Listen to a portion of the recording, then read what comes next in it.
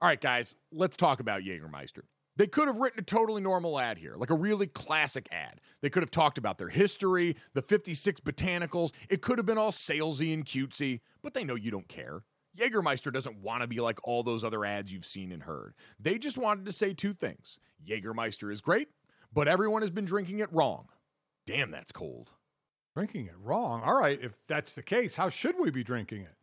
They are so glad you asked, and so am I, Dad. I'm here to help you. Ice cold is the answer, at 0 degrees Fahrenheit to be exact. Ice cold shots of Jägermeister. That's it. That's all they want to tell you. So, wherever you are, if you're hanging out with friends or at the bar, call the shots. Cheers with ice cold shots of Jägermeister. Damn, that's cold. And remember to check out Jägermeister at www.draftkingsxjagermeister.com. Remember, drink responsibly.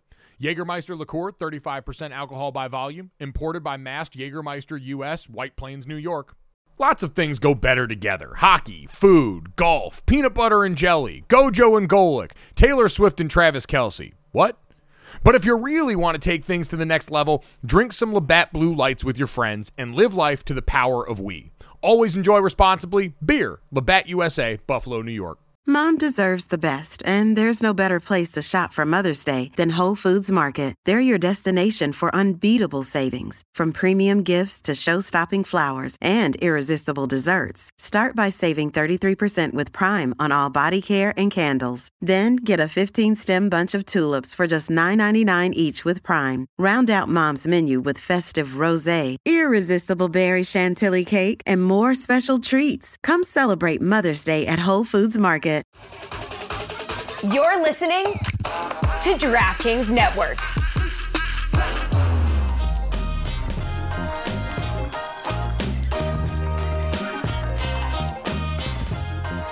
What's up, everybody? Welcome to Gojo and Golic. Mike Golic Jr., Mike Golic Sr., and Jesse Cofield holding it down for us in the DraftKings studio in Boston. We got a great show for you guys. As always, make sure you download, subscribe, rate, review it. Leave us a 5-star rating and check us out live Monday through Friday right here from 8 to 10 a.m. Eastern on DraftKingsNetwork.com. Our YouTube channel, Samsung TV Plus, Roku, and more. Our buddy Field Gates, ESPN NFL analyst over at ESPN, going to join us here in the second hour of the show. He's got his first mock draft for the upcoming NFL draft that just dropped yesterday. Some really interesting conversations about the quarterbacks in this class. We know everyone's interested in those, and Fields got a different view on it than most people I've seen so far. So excited to talk to him about that. We got some juicy quotes out of the New England Patriots upcoming Dynasty documentary that we can sink our teeth into, and plenty of normal things in the world of sports to get to. But Dad, unfortunately, yesterday, tragedy wandered into our sphere as during the Chiefs' victory parade, their Super Bowl 58 celebration parade, one person was killed and 21 were injured by gunfire at the end of the parade. Authorities have said 3 people have been detained and are currently under investigation right now. The Kansas City Fire Department Chief Michael Hopkins said that in addition to the one person who was killed, 3 were in critical condition, 5 were in serious condition, and 1 had non-life-threatening injuries. Children's Mercy Hospital also told KBMC TV that it was treating 11 children that were hurt at the rally, 9 with gunshot wounds. And Children's Mercy officials said that the patients treated by the hospital were between the ages of 6 and 15. Now, thankfully, all were expected to recover, but Dad, this is a conversation that we have gotten way too used to having. I think for a lot of people, it's very easy to get desensitized by all this and to go numb because it happens so often. I saw per the National Gun Violence Archive, there have already been 47 mass shootings in 45 days that we've been in 2024. So when it's not happening in your immediate area, whether it's self-preservation for you mentally, just the amount you have going on in your day-to-day, I can understand to an extent that everyone's world does not stop when this happens anymore because it simply happens too often. But you get that cold slap of reality when it comes back into your area. And for us in the world of sports, that was yesterday, Dad, another act of senseless violence in a country that's become far too accustomed to it. And, you know, you're thankful more people weren't hurt. You're gutted for the people who did lose a loved one in this situation, but it's a cold reminder that you take your life into your own hands pretty much every time you're at a mass gathering in public right now. Listen, you said it. People are starting to get desensitized to it, and we can't. Whatever fight, whatever side you're on, whatever fight for this to try and end this or curb this, whether it's banning guns, whether it's more help on the mental side. I mean, something get done. Something get done with some teeth. Something finally get done that hasn't gotten done yet. So you're right. We just read it as something else, right? It's in our world of sports, but listen, it's in our world. I mean, the line I hear that you almost chuckle at is when somebody says, "Oh, this is the world we live in." No, this is the United States that we live in. We lead in this, gang. I mean, that's what again, whatever side you're on, whatever yelling is going to go on back and forth, that taking guns away won't help. Check the mental side of things. Do this, do that. Everybody's too busy yelling at one another for anything to get done. Anything, I guess I should say, of substance to get done. So it happens over and over again. And everybody will yell, we'll say stuff today, and people will yell at us and call us one thing, and people will yell at everybody else, and we'll say prayers up, which does absolutely nothing in the situation. So, I don't want to see that either. What does it do? What is anything doing right now? And I think that's why people are, while there are people fighting the fight, and you said this before the show, Mike, and you're right. You don't want to just throw your hands up and say, well, what are we doing? It never stops. We were in Connecticut, when Sandy Hook went on years and years ago, of children getting massacred at a school.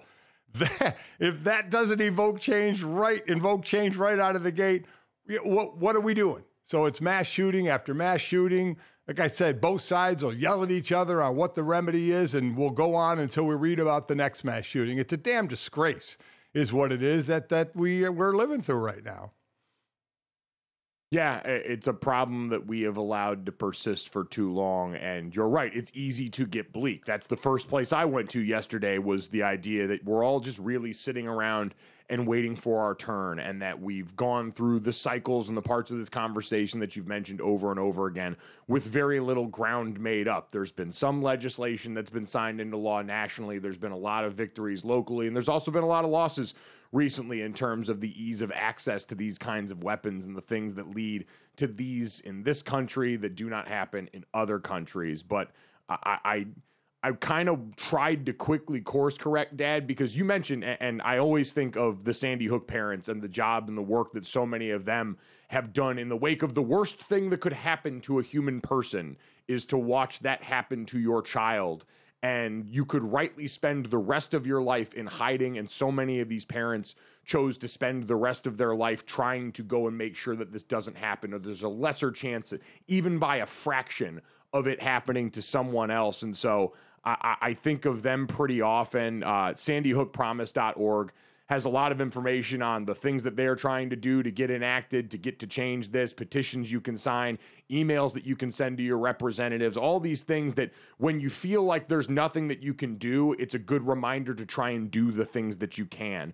Because while there are a lot of people who are sitting on their hands doing this, whose pockets are lined with money by organizations that make the job and the fight against this a lot harder, you yourself can at least try and do what little we all can to try and affect this process and see if enough people coming together to try and do that can eventually budge this a little bit. Because again, it is clearly not a problem that we are going to address or change meaningfully overnight. Like you said, once that happened at Sandy Hook, once it happened at Uvalde, and there wasn't sweeping mass change in these areas, then we knew that was never going to be something that happened if that couldn't invoke it. But for the rest of us, and maybe I'm just saying this to maintain some sense of sanity so I don't go to the darkest place possible, that I'm trying to focus on the people who are still trying to do the work and wake up every day with that lunch pail and put their hand in the pile and hope to God that this can be the thing that saves a handful of lives, that saves one other instance of this from happening in a sea of it happening over and over that feels pretty overwhelming. We're looking for leaps forward, right? But at this point, we'll take steps forward, because it seems anytime we take any little even shuffle forward, we end up going back 5 steps, and kind of reassessing and starting over again. So I'm with you. You don't want to stop the fight of whatever you're trying to get done to help this situation, but we just see it going on over and over again. You certainly applaud. I mean, applaud's the wrong word I'm using again in our sport, but the civilians that chased down the one guy with the gun, and tackled him and held him down. I mean, and there was great police response as well, as quick as they could. I know there was a lot of law enforcement there, in getting involved in the scene right away. But initially, there's normally not going to be a cop standing right next to a guy that's going to start shooting. But to have civilians in there helping and tackling one of them and holding them down, I mean, that's just, people helping people. And you just love to see that. You love to see it, but you hate to see it because, you don't want to see these situations anymore. But it is good to see the people that act, just running, using their bare hands, whatever they have to do to try and help in a situation. But, I mean, it's just everybody, like as he said, and everybody will put out a statement like Kansas City. And I get it. I get putting out the statement. I understand all of that. But, the next thing that will be banned of anything that people want to see banned to help a situation, the next thing that will be banned will be Super Bowl parades before anything else gets banned. I mean, that's just kind of the way we are, right? That's the reality, is that there's no space that's sacred anymore. There's no space where you can go where you're recused of this as a potential outcome of the situation. And conversely, the more people that you add to it right now, I mean, hell, going out in public now, I mean, when I've gone to movies, when I've gone to concerts, big festival venues, anywhere where there's large crowds of people, there's always that thought creeping in the back of your mind now. I don't know how you can be someone that's grown up in this generation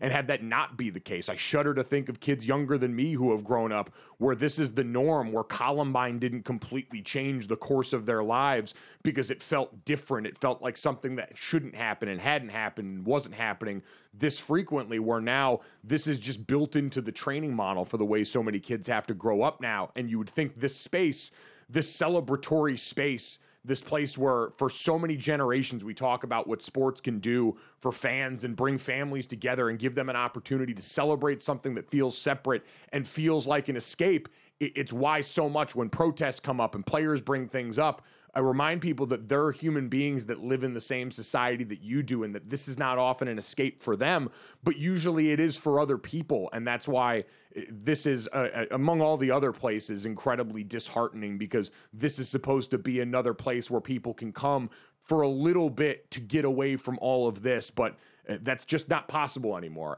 And that's the reality that we have to cope with right now.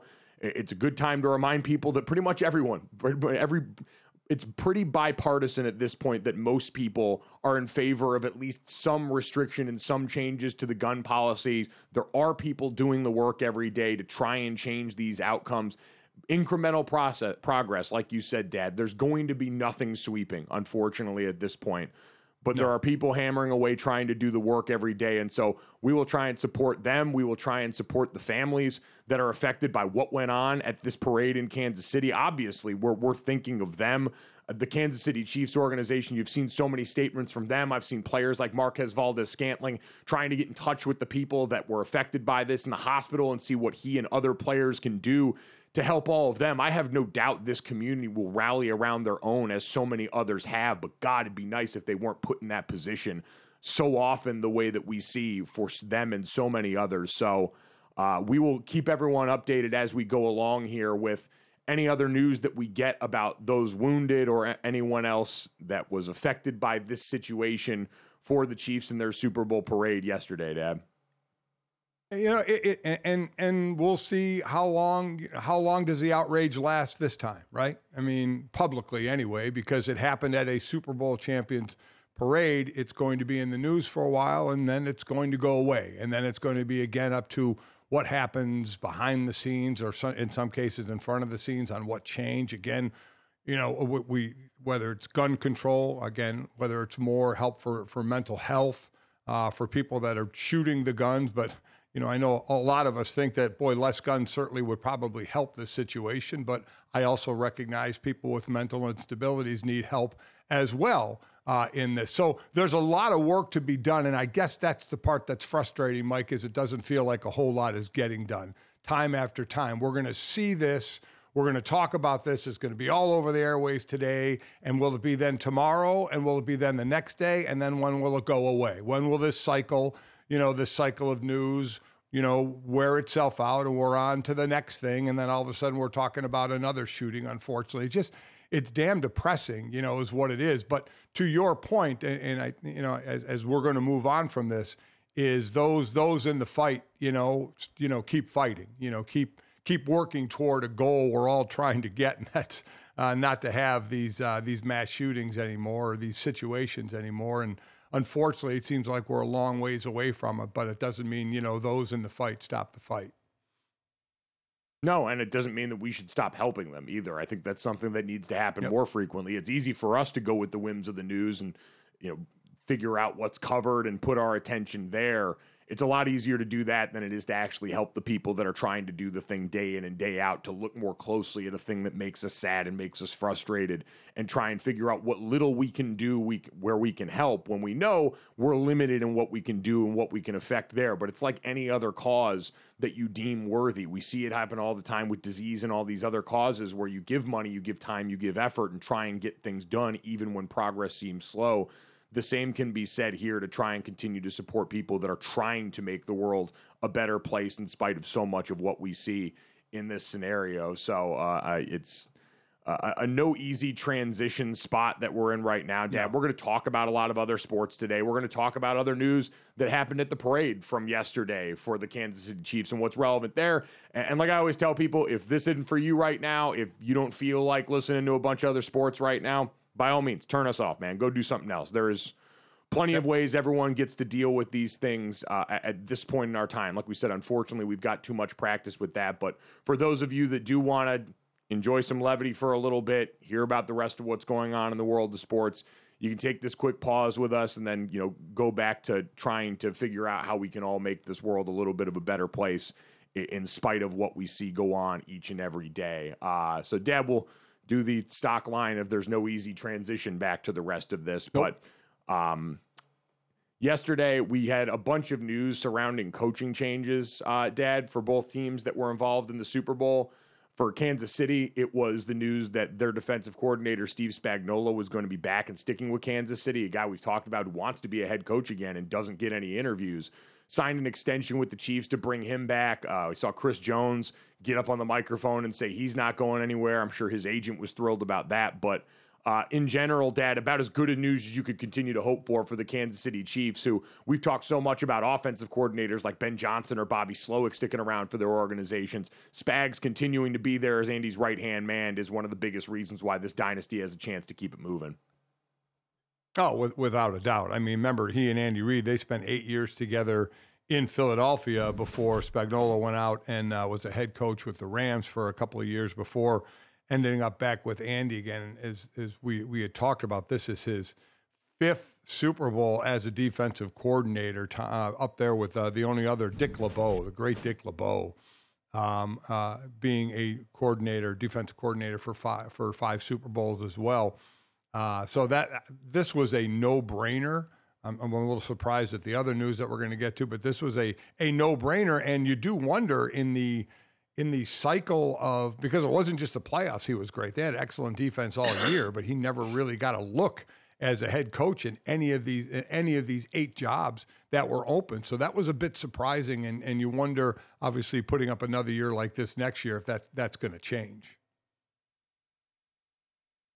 It'll be real interesting because, again, this is not a guy that's been shy about his desire to do that. When he's been asked, he said, yeah, I would like to be a head coach again. And, he's obviously got a long-standing relationship with Andy Reid. He was an assistant for him with the Eagles for 8 seasons there. And, Dad, when you're at the helm of a defense that's this young, but I think we saw it time and time again throughout the postseason, and you can explain this certainly better than I can, but I was always in awe of watching this defense operate under Spags, even with the amount of young guys they've had. We've talked about Trent McDuffie and the job that he did in the Super Bowl as a guy that's an off-time used blitzer for this defense. And you're amazed at how savvy these guys are, how well they disguise things, their body posture at the line of scrimmage, all the stuff that as an offensive player I'd be looking for that they give you to try and cloud the picture, that when you see it as often as you do, that's coached. That's the way Spags has approached this. And the chief staff has been lauded for so much of how they prepared their team for the Super Bowl. We saw a lot of clips pop up yesterday of Patrick Mahomes and their sidelines readiness for that overtime decision that San Francisco made, and how they were thrilled because they got the result they wanted. They knew the exact plan they wanted to execute. That same thing's true on a more micro level for that defense, where Spags was ready for every big moment in that game, and his guys were ready. They didn't blink and they didn't flinch when it came to a lot of those big third downs, and that's a huge testament to coaching for a defense that's only going to get better with more time with his voice in their ear. You look at what they did in the regular season, they allowed just 17 points a game in the regular season, and then going into the Super Bowl in the postseason, they knocked that down to 13 points a game, and again, going into the Super Bowl in the second half, they were giving up just over 3 points a game. So it was a devastating defense, especially when it got to crunch time, when you need it the most, and throw in the fact that this was the youngest defense in the NFL. They were just a little over average, a little over 25 years old. The last youngest defense in the NFL to win a Super Bowl was 2009 in the Colts. So it's been a while. So you're right. This team, if how much they can keep together, we'll see. But young also means on early contracts, except, Chris Jones, time for him to get paid. Get him back on that D-line, keep this defense together, and see what happens again. Boy, if they somehow manage that and a parade promise somehow comes to fruition, it could get real scary out here real quick for everyone that's going up against this Kansas City Chiefs team. Coming up next, though, Dad, you mentioned the other news from the other coordinator from the Super Bowl yesterday. We'll talk about the 49ers' decision to part ways with their now former defensive coordinator, Steve Wilks, next.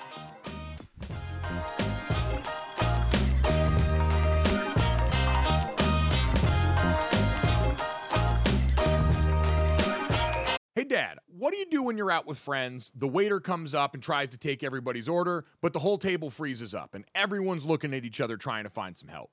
That's a great question. So what should I do?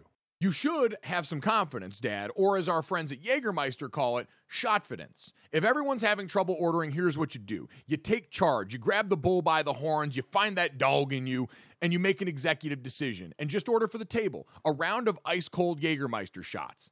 Damn, that's cold. Because apparently, we've all been drinking Jägermeister wrong. Did not know that. How should we be drinking it?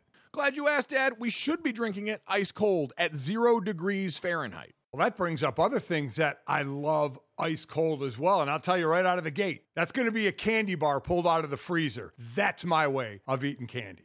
Oh, I love it. On the golf course out there, you get to the turn in the middle of the round there, and you get to that little clubhouse there, and they've always got the candy bar options, and I always see they've usually got a little box of them in the freezer, and it always makes it better on a hot day out on the golf course, taking a bite of that cold, cold chocolate and getting ready to go for the rest of my round. It's the same way with Jägermeister. So wherever you are, if you're hanging out with friends at the bar, call the shots. Cheers with ice-cold shots of Jägermeister. Damn, that's cold. And remember to check out Jägermeister at www.draftkingsxjagermeister.com. Remember, drink responsibly.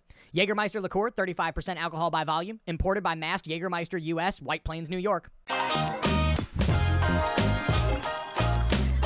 Welcome back to Gojo and Golic. So, while the Chiefs extended their defensive coordinator, the 49ers were busy firing theirs. Kyle Shanahan announced on Wednesday that they've relieved Steve Wilks of his duties after their loss to KC on Sunday. So we were kind of just talking about this in the break. Gojo, you said like a lot of people have been sort of floored by this news, but you weren't terribly surprised? I guess not as surprised as some, because on the surface, Jesse, a lot of the reaction I saw, Dad, this was Steve Wilks being made out to be the scapegoat for what happened in the Super Bowl. Right. That Kyle Shanahan and all the mistakes that people perceived they saw from this game were being laid at the feet of Steve Wilks, as a guy who largely held this Kansas City Chiefs offense in check for the majority of this game. But I think I've seen and can see myself a lot of 49ers fans, when you zoom out on the season as a whole, coming off of two really strong tenures, right? In Rob Saleh and DeMeco Ryans, and what they had built this defense up into, which was last year one that was statistically one of the top in almost every category. This year with Steve Wilks, the fit was a little bit different. We saw in the lead up to the trade deadline, before they added Chase Young, this is a defense that really struggled at certain points in the middle of the season before they course corrected there, did well down the stretch. But then, Dad, you look at the postseason run that they went on, and The Super Bowl, they came back to play a lot better than we had seen, but in the games leading up to that, one of which you were on the call for, this 49ers defense, especially on the ground, had been the story going into Super Bowl week of would they be able to return to anything resembling regular season form because they had been getting gashed so badly up front. Yeah, I mean, because you look at them in the regular season, I think this has way more to do with the post, but look at the regular season, they were top 10 total, they were top 3 against the run. Middle of the pack against the pass. I'm sure the expectation was more because his defense had been better, but they were still a top 10 defense. But then in the postseason, it just went away. It was stunning how they were getting run on, especially basically right up the gut. And there was questions of tackling and want to get to the ball carrier. And obviously not.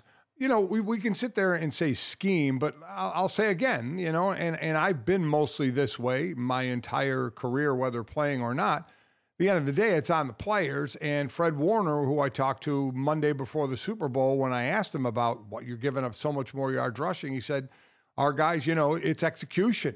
We're not in the gap we need to be. When you get 2 players in one gap, you know this, Mike, 2 players in one gap, you open up a hole. And now the back's not getting hit till the second level. And then it's about want to get there.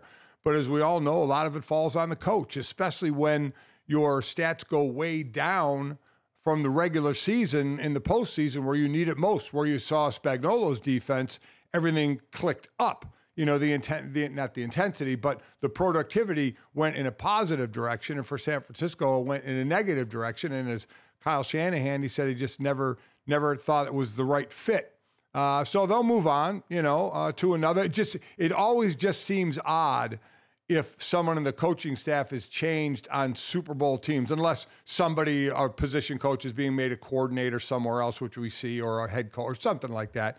But I think just out of the gate, it looks surprising until you dive into it a little bit and say, okay, when we needed this defense to do the most, that's when it unfortunately came up the least, even though in the Super Bowl, I think they did a pretty good job against Kansas City overall. I mean, Kansas City basically now you still have to stop them, but that turnover on the punt put them right in the red zone to score a touchdown. But for the most part, they did a pretty good job when Kansas City got to the red zone of either causing a fumble or having them kick a field goal. So I thought the defense had played pretty well, but it seemed like this was something in the mind of Kyle Shanahan, though. Yeah, I mean, you go back to early November, and the 49ers rush defense was 28th in rushing success. They were struggling there. They weren't getting after the passer as well until they brought Chase Young over.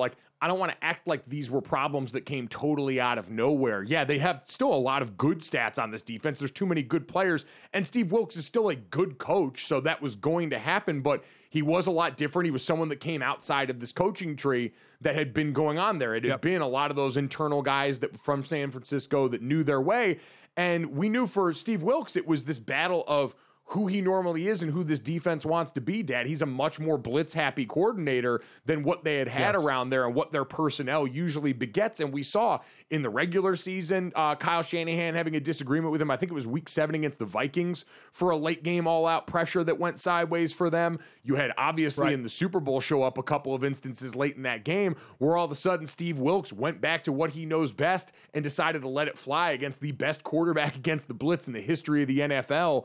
And so all those moments starting to add up over time. And Dad, I think to your point, coming off a Super Bowl, it feels strange, but with the backdrop of what we all kind of believe, which is, hey, the 49ers, if they sign Brock Purdy to a long-term deal, I'm sure the way this front office operates, they're still going to have chances to be very good. But in terms of this specific window with this roster, we've talked about it, there's a lot of pressure on next season. And so if this is a fit that didn't feel right maybe at the beginning and a chance that maybe both sides just weren't the right fit for each other but wanted to try in earnest to make it work, realizing that now for Kyle Shanahan, who I'd imagine there's some self-preservation that creeps in here too the way it does for most head coaches, puts the premium on, all right, if next season's our last swing at this, I want to make absolutely sure that I'm comfortable with everybody involved. And that sucks for Steve Wilks, who seems like a good man and who seems like a very good coach. But in this situation, in the context of this team, it seems like a fit that was always something that they were trying to get to work. Yeah, I agree. I mean, it's a defense that we had the expectation had normally been just let the front four rush, right? You got Nick Bosa. Mm-hmm. You have others on that D line, that can rush. So let's not blitz. You have one of the best cover linebackers in Fred Warner in the game. Let's not stress the back seven by blitzing and have to play man, or sometimes you do the all out play cover zero, and it can burn you at times. So it seems Kyle is more comfortable with that and less with the attacking blitzing that we saw a little more out of Spagnuolo. But to your point, and for everybody to understand, it is different with the personnel you have on how you want to approach something, how you want to attack, what kind of defense are you going to use. And a lot of times I just go on personal experience under Buddy Ryan. It was attack. It was stress on the corners, playing man because we were going to sell out to get to the quarterback. But at times we had a great pass rusher, so you let him go. So you had the ability to mix it up because you could do both, but you find the strength of your team, and it would seem the strength of your that I think is changing with the DBs that they have and the linebackers that they have. I thought they'd be a little higher in sacks and get a little more out of the straight four-man rush than they were getting. They weren't getting, I think, as much as they would have hoped, and maybe a reason why Wilkes, who already is a blitzer, was saying we're going to send a little more pressure here.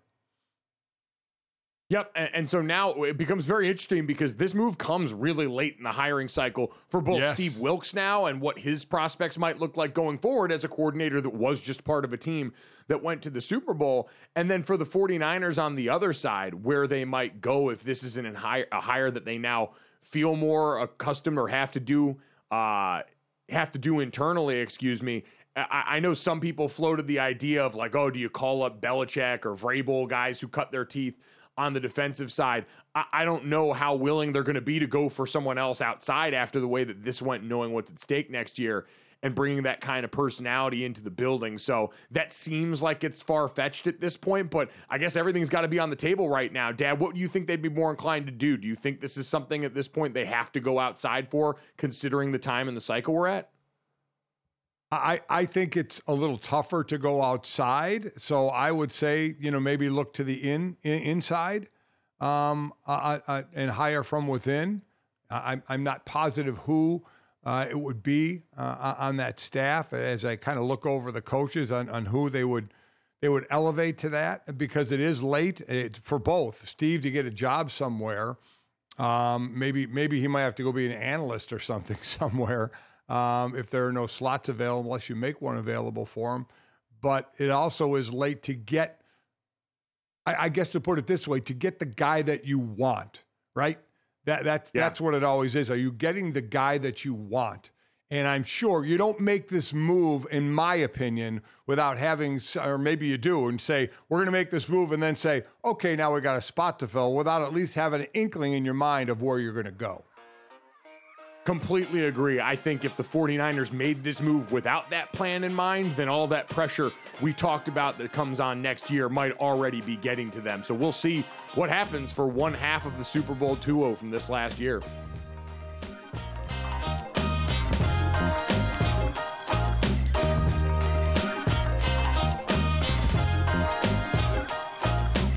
The NBA playoffs are heating up, and so is the action on DraftKings Sportsbook, an official sports betting partner of the NBA. With same-game parlays, live betting, odds boosts, and so much more, don't miss out as the NBA postseason winds down. And now that the Boston Celtics have slayed the boogeyman in the Miami Heat, Boston fans, we feel a little bit more confident about the situation. You can decide right now, and if you're new to DraftKings, you can also check this out. New customers can bet $5 to get $150 in bonus bets instantly. So download the DraftKings Sportsbook app now and use code GOJO. That's code GOJO for new customers to get $150 in bonus bets when you bet just $5. Only on DraftKings. The crown is yours. Gambling problem? Call 1-800-GAMBLER. Or in West Virginia, visit www.1800gambler.net. In New York, call 877-8-HOPE-NY or text HOPE-NY. That's 467-369. In Connecticut, help is available for problem gambling. Call 888-789-7777 or visit ccpg.org. Please play responsibly.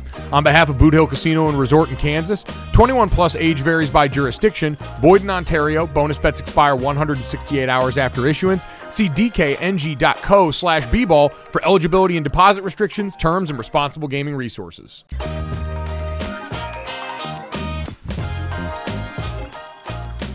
Welcome back to Gojo and Golic. The Warriors saw their win streak come to a close last night. Norman Powell made 4 3-pointers over the final 7 minutes and 3 seconds to score 21 points and outduel Steph Curry as the Clippers rallied from 12 behind in the fourth to beat the Warriors 130-125. Now, after the game, Curry called out his team's performance at home games this season.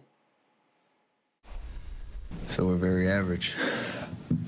Very average doesn't get it done in this league, so you gotta, we need to make a run. Hopefully get bounced back tomorrow, and then, after the All-Star break, hit a stride that you win every game here and steal some on the road. That's the formula. But we've been very average so far, so gotta regain that home court fear that we've, been accustomed to in the past. Guys, we were just talking about their win streak, how they're back, and now this happens. And I'm not going to lie, Jesse, through 3 quarters last night, I went to bed with 9 minutes left in the fourth quarter. I went to bed pretty much right as this Clippers Norman Powell and led run started. And my thought going to bed was, the Warriors are kind of back. And when you start to look at the last 30 games or so of their season, I think according to Tankathon, they've got by record the 25th easiest strength of schedule remaining. And so it was all starting to line up, Dad, as they got Gary Payton II back, and they got Draymond Green back, and we had seen Jonathan Kuminga start to take off. And it did make me wonder if, all right, they're getting healthy and whole at the right time. They're getting some of this mojo back. Steph obviously still has all of that gas in the tank. And then one of the best teams in the Western Conference rose up even without Kawhi Leonard and got this done. So I don't think it totally nullifies my feeling that the Warriors might have a little bit more in them than I had previously thought, but it's certainly a step back to have your pants pooped that hard in the fourth quarter. They are when he says average at home, they are the epitome, the true definition of average everywhere. They're 14-14 at home. They're 12-12 away and 26-26 overall. They are the epitome of a C, right? I mean, that's what a C. What we would get with a curve, maybe get the C. But they are as average as could be right now. And while we wonder if they can get back, Mike, I just think too many other teams have risen up. We talked about Denver winning it last year, but and the strength in the West and where it is, but we've been a little surprised. Maybe some have more than others, but Minnesota, up at the top. Oklahoma City sitting there. Obviously, Denver is still there. The Clippers, the old guys getting together and making that run. I just think there's too many teams that are above them to think that they can make a run. This is their 6th game they've lost after having at least a 15-point lead. Only San Antonio has lost more than that. So I think at times they'll look really good, especially Steph, who we know what he is.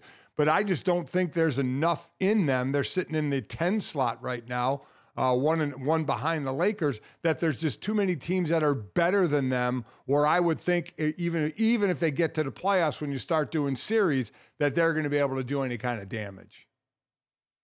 It's always, I think, tough for the mental real estate that Steph occupies in my brain for me to fully count them out. Like last night, even at this point in his career, Steph 35 years old, so he's not quite LeBron old, but he's pretty sports old. He became the first player in NBA history with 7 or more made threes in 4 consecutive games, and by far has the most games in NBA history with 7 or more made threes, and he's notching that at 35. At this point, when we've all left them for dead, he goes out there and is effortlessly lifting up the offense of this team where, listen, Klay Thompson is, at this point, it's a bummer. He's a shell of himself offensively.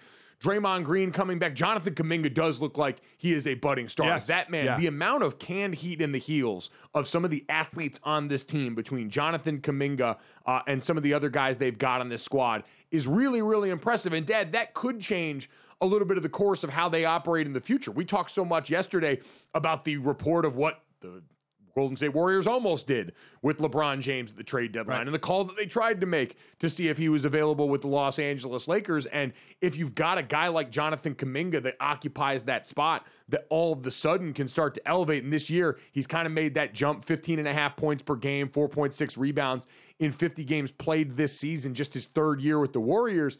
this can give you a little bit more hope in the Warriors' ability to build out in the future, whether that's using him as an asset in something coming up or getting someone else in there around him and Steph as maybe the new iteration of that core. Once, like you and I both agree that this current version, the Golden State Dynasty and the triplets that have been at the center of it are probably in their final year. Yeah, and it's nice when you see a player get more of an opportunity. And when Draymond was out for the 16 games, you saw Kuminga take a bigger role and what they're able to do. You know, this is what I always like to see, the guys that are given the chance and make the most of it. All of a sudden you start talking about them more and they become more of an integral part of the game. But I still think, and I know you agree, that the basic core of this is the last year of this team. And, you know, you heard Anthony Davis over at the Lakers say, we really feel like this team is starting to have this identity going forward. But I question whether LeBron, who's on the player option next year, will even be on that team next year, or will they try and do it again, you know, in a yearly, in a piece by piece yearly kind of move on their part. So I still think both of those teams are going to look pretty different next year. Yeah, I'd agree. The Lakers have become really interesting as we sort of turn the page on Golden State, who I think everyone we saw playing last night, I saw it earlier with the Cavs and the Bulls playing. Everyone's a little chippy right now, getting ready to head into the All-Star break. It's a long season. We know it's not really a midway point in the NBA, and so you saw everyone kind of wearing the frustrations, everyone getting a little bit chippy and looking forward towards a break. Dad, LeBron James and the Lakers are fascinating too, because that's another team that's going to have a fair amount in terms of assets and trying to be able to bring in another star for LeBron James and incentivize him to stay. We were talking the other day about how LeBron James' player option is after the draft, so he gets to look and see exactly what's going to go on here. And I think most people look at Bronny and say that the current trajectory doesn't scream one and done for his time in college. He's averaging about a little over 5 points a game on a team at USC that's not very good right now, and so could probably use another year or two of development before he makes that jump.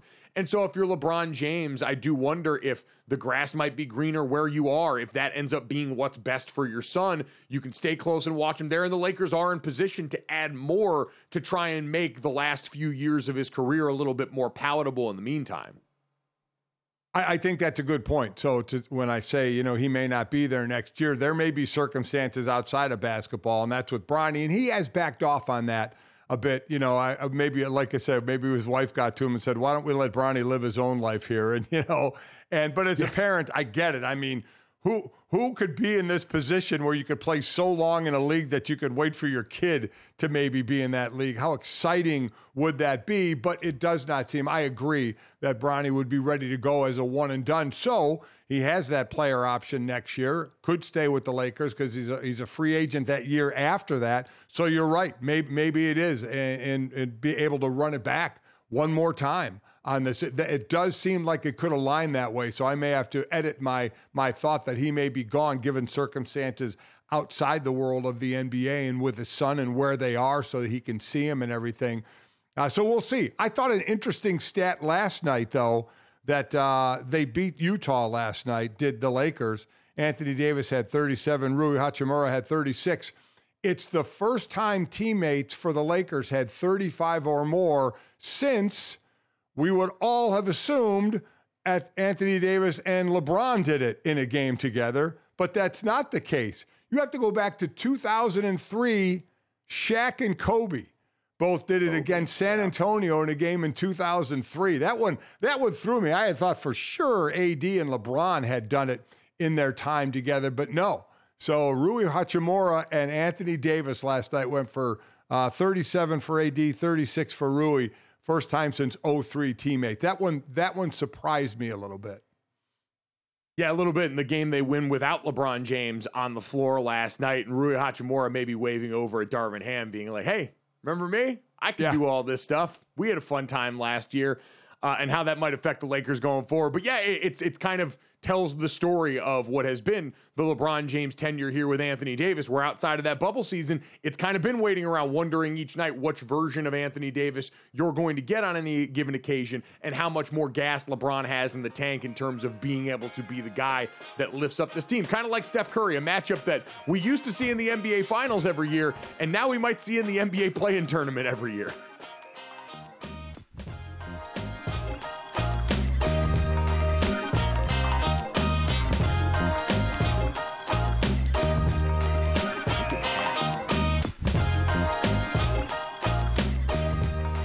Welcome back to Gojo and Golic. Guys, I know that you're freaking out because Notre Dame has announced the return of the Shamrock Series. The Irish will face Army November 23rd, 2024 at Yankee Stadium. The game is going to celebrate that 100th anniversary of the Four Horsemen backfield from Notre Dame's 1924, who led the Irish to a 10-0 record, a Rose Bowl victory. Guys, this is amazing. How excited are you? Has the family group chat been blowing up over this? Yeah, I mean, this is pretty cool and one that's kind of near and dear to me. Obviously, Notre Dame's got a storied tradition of playing the service academies, but specifically at Yankee Stadium, Dad, Notre Dame and Army have played at the Yankees' home 23 times throughout their history. The original ones happened in the 1920s. And then there was a long hiatus in that from like 1969 on until we played them back in 2010. It was my junior year at Notre Dame. We went and were the first team that was not the Yankees to play in the new Yankee Stadium in New York. And it was such a cool experience. We got to go like Friday for a walkthrough at Yankee Stadium. And as soon as we got there, Brian Kelly and the staff had sort of planned for this. They nixed the walkthrough and just let us go walk around Monument Park in the back and check out everything. We were in the locker room asking the locker room attendant whose lockers we all had. And we're like giddy school kids when we found out that Tommy Reese had Derek Jeter's locker in there. So it's a really unique experience. The Shamrock Series for Notre Dame, if people are unfamiliar, is an off-site home game every year. So we would go play at NFL stadiums. They played at Jerry World. We played at FedEx Field. You've played at all these different spots, including Yankee Stadium, for this game, and it is a chance to see something completely different like that and have an experience that's new, unique. It's a recruiting thing for the school, but for the players, Dad, it is a cool opportunity to go and do something slightly different in a season that can have a lot of monotony.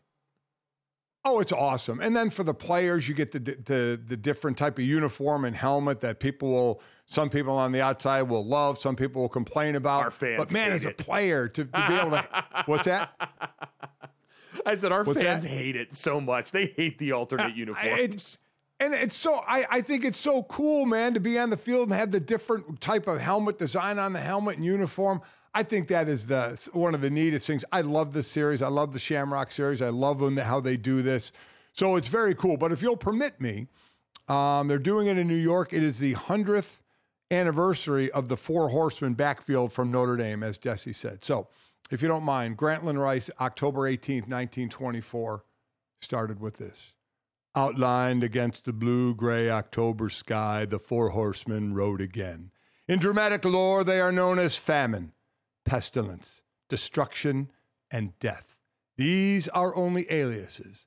Their real names are Struleher, Miller, Crowley, and Layden. I love it. I love that. I get chills reading that. That's just awesome. The sophomore year, the four of them were put together, and it was decided coming back from a game to do that. They actually put them on a horse, for people that don't know, and call them the Four Horsemen. They were together for 3 years in the backfield. In those 3 years, they only lost 2 games. One, I think, in the first couple of years. They went undefeated their last year and forever known as the Four Horsemen, one of the greatest stories in college football history. It's very, very cool. And that's one of the great paragraphs that I just, I didn't do it very, very well. Not the way some of the great voices read it over time, but it's just such a cool thing and just such great history, more great history from Notre Dame in college football. I thought you did it all right. I mean, and you're right. For people familiar with Notre Dame lore, the phrase outlined against a blue-gray October sky is sort of etched into your being. When you walk into the Notre Dame football facility, there is a statue of them on the four horses right when you walk into the main lobby there before you get to all the other trophies that are in there. So it's a huge part of it. It's great that they're getting this moment to celebrate all of it. It's great that it's happening against an opponent like Army that Notre Dame obviously has a bunch of history with, including a ton of history at this stadium and in this game. So shout out to our buddy Connor Crean over at Barstool, Captain Cons, who's a former Army quarterback and a guy that we always love trading shots with when it comes to this game. It's going to be cool to see this happen again, and good to see that it's back on. It really is, like, that was one of the most unique experiences of my college career, was getting to go and play a game at that stadium, knowing all the history of that franchise, how it overlaps with the two, and getting to see that in person. So for all the guys on the team, drink that up, man. It's a unique opportunity. It's one of the things you get going to play at a place like Notre Dame, and they are going to get that next year. Dad, the other thing that we might get next year, well, the thing we're surely going to get next year is a 12-team playoff. What we might get is a new format before we even get to that 12-team playoff, though, as the College Football Playoff Board managers are expected to vote at the end of this month on a change to the format in the wake of the dissolving of the Pac-12 as we have known it. It was supposed to be a 6-6 format for the college football playoff, right, for anybody from unfamiliar, which was the top 5 Power 5 conference champions and the highest ranked group of 5 champion, and then 6 at-large bids. Now with the Pac-12 gone, they're trying to go with what's being called the 5+7 model, where it would be 4 Power 5 conference champion bids plus the highest ranked group of 5, and then 7 at-large bids from here on out. And Dad, this is actually something that would give the remaining Pac-12 teams in Oregon State and Washington State a better chance, because they're not a sanctioned, they wouldn't have a conference championship now, being just the two of them. They've obviously got the Mountain West relationship they're exploring. And so this is something that's going to happen. And it just seems like a bunch of legalese and paperwork was holding this up from being voted on sooner. Yeah, but it does open it up for a different conference, right? Because 5 and 7, where you thought the Power 5 conferences, that the other conferences would have to be one of the 7, at-large teams. But now this opens it up for another conference, right? So who always, put themselves in the, would want to say it's the Power 6, now they'll get that chance. Who is going to be the highest ranked outside of the Power 4, which we're going to have right now from one of the other conferences out there.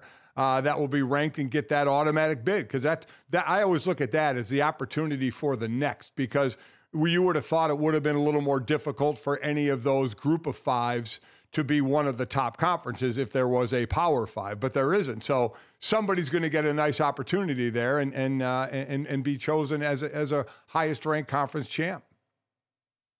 Yeah, and listen, it's still an uphill battle for those group of 5 teams. And we saw last year for a team like Liberty, Jamie Chadwell goes over there and they're undefeated for most of the season. But because the schedule that they played was so comparatively weak, they struggled to be ranked and respected by a lot of the polls in the way that they thought they deserved. We've seen, Dad, I think now what happens is the standard for Power 5 teams to make the playoffs is going to be lowered a little bit, because you've got 12 teams. There's going to be teams with 2 losses in there finally. We're going to probably flirt with a team with 3 losses in there who plays in the right conference and plays one of the tough schedules that year. But for the group of 5 teams, it's going to be a lot like what we saw a team like Notre Dame as an unaffiliated independent football team dealing with, where you basically got to go undefeated or have only 1 loss. I think that's going to be that way for a lot of the group of 5 teams, where if you are a Tulane or somebody like that, or you are a Liberty, or you are a team like that, you're going to have to go and win by the old standard to be considered for this new standard based on how crowded the field's going to be. Yeah, I would agree. It's going to get interesting. And to your point, I was trying to pull up the rankings real quick here.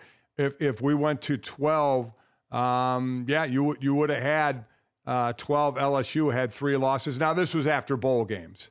11 Arizona had 3 losses. So you're right. You're going to flirt with that, where you thought as soon as you had 2 losses, you had no shot for the playoffs. Now you're going to, as people said, how much is this going to mess with the regular season?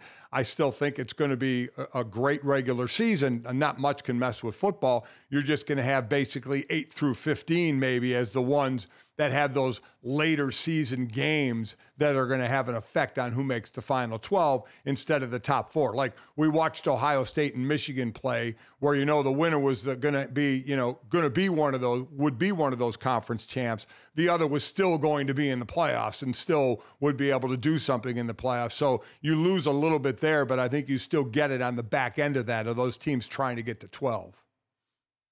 Yep, completely agree. It's going to expand the conversation a little more. It's going to drop down some of those arguments. And some new teams with some different decals on the side of their helmets are going to get to yell and scream at the committee and whoever the poor chairperson is this year, who has to go out and try and explain the decisions of 12 other people to a group of us sharpening our swords, getting ready to skewer every last thing that they say. So football season's just ended, but man, it already feels like we're getting there right around the corner. So coming up here in the next hour, we'll take a look at where some of our sweet young college boys are heading off to, and the relationship that defined an era, giving us some juicy new gossip in 2024 next.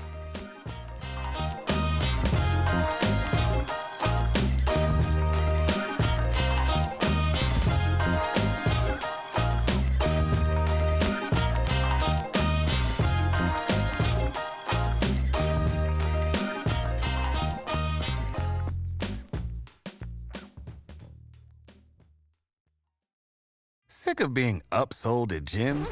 My guy, you're currently a base member? For $90 more, I can upgrade you to our Shred membership. For $130 more, you'll be a Swole member. And for just $300 more, you'll reach Sweat Platinum. At Planet Fitness, you'll get energy without the upsell. Never pushy, always free fitness training and equipment for every workout. It's fitness that fits your budget. Join Planet Fitness for just $1 down and $10 a month. Cancel anytime. Deal ends Friday, May 10th. See Home Club for details.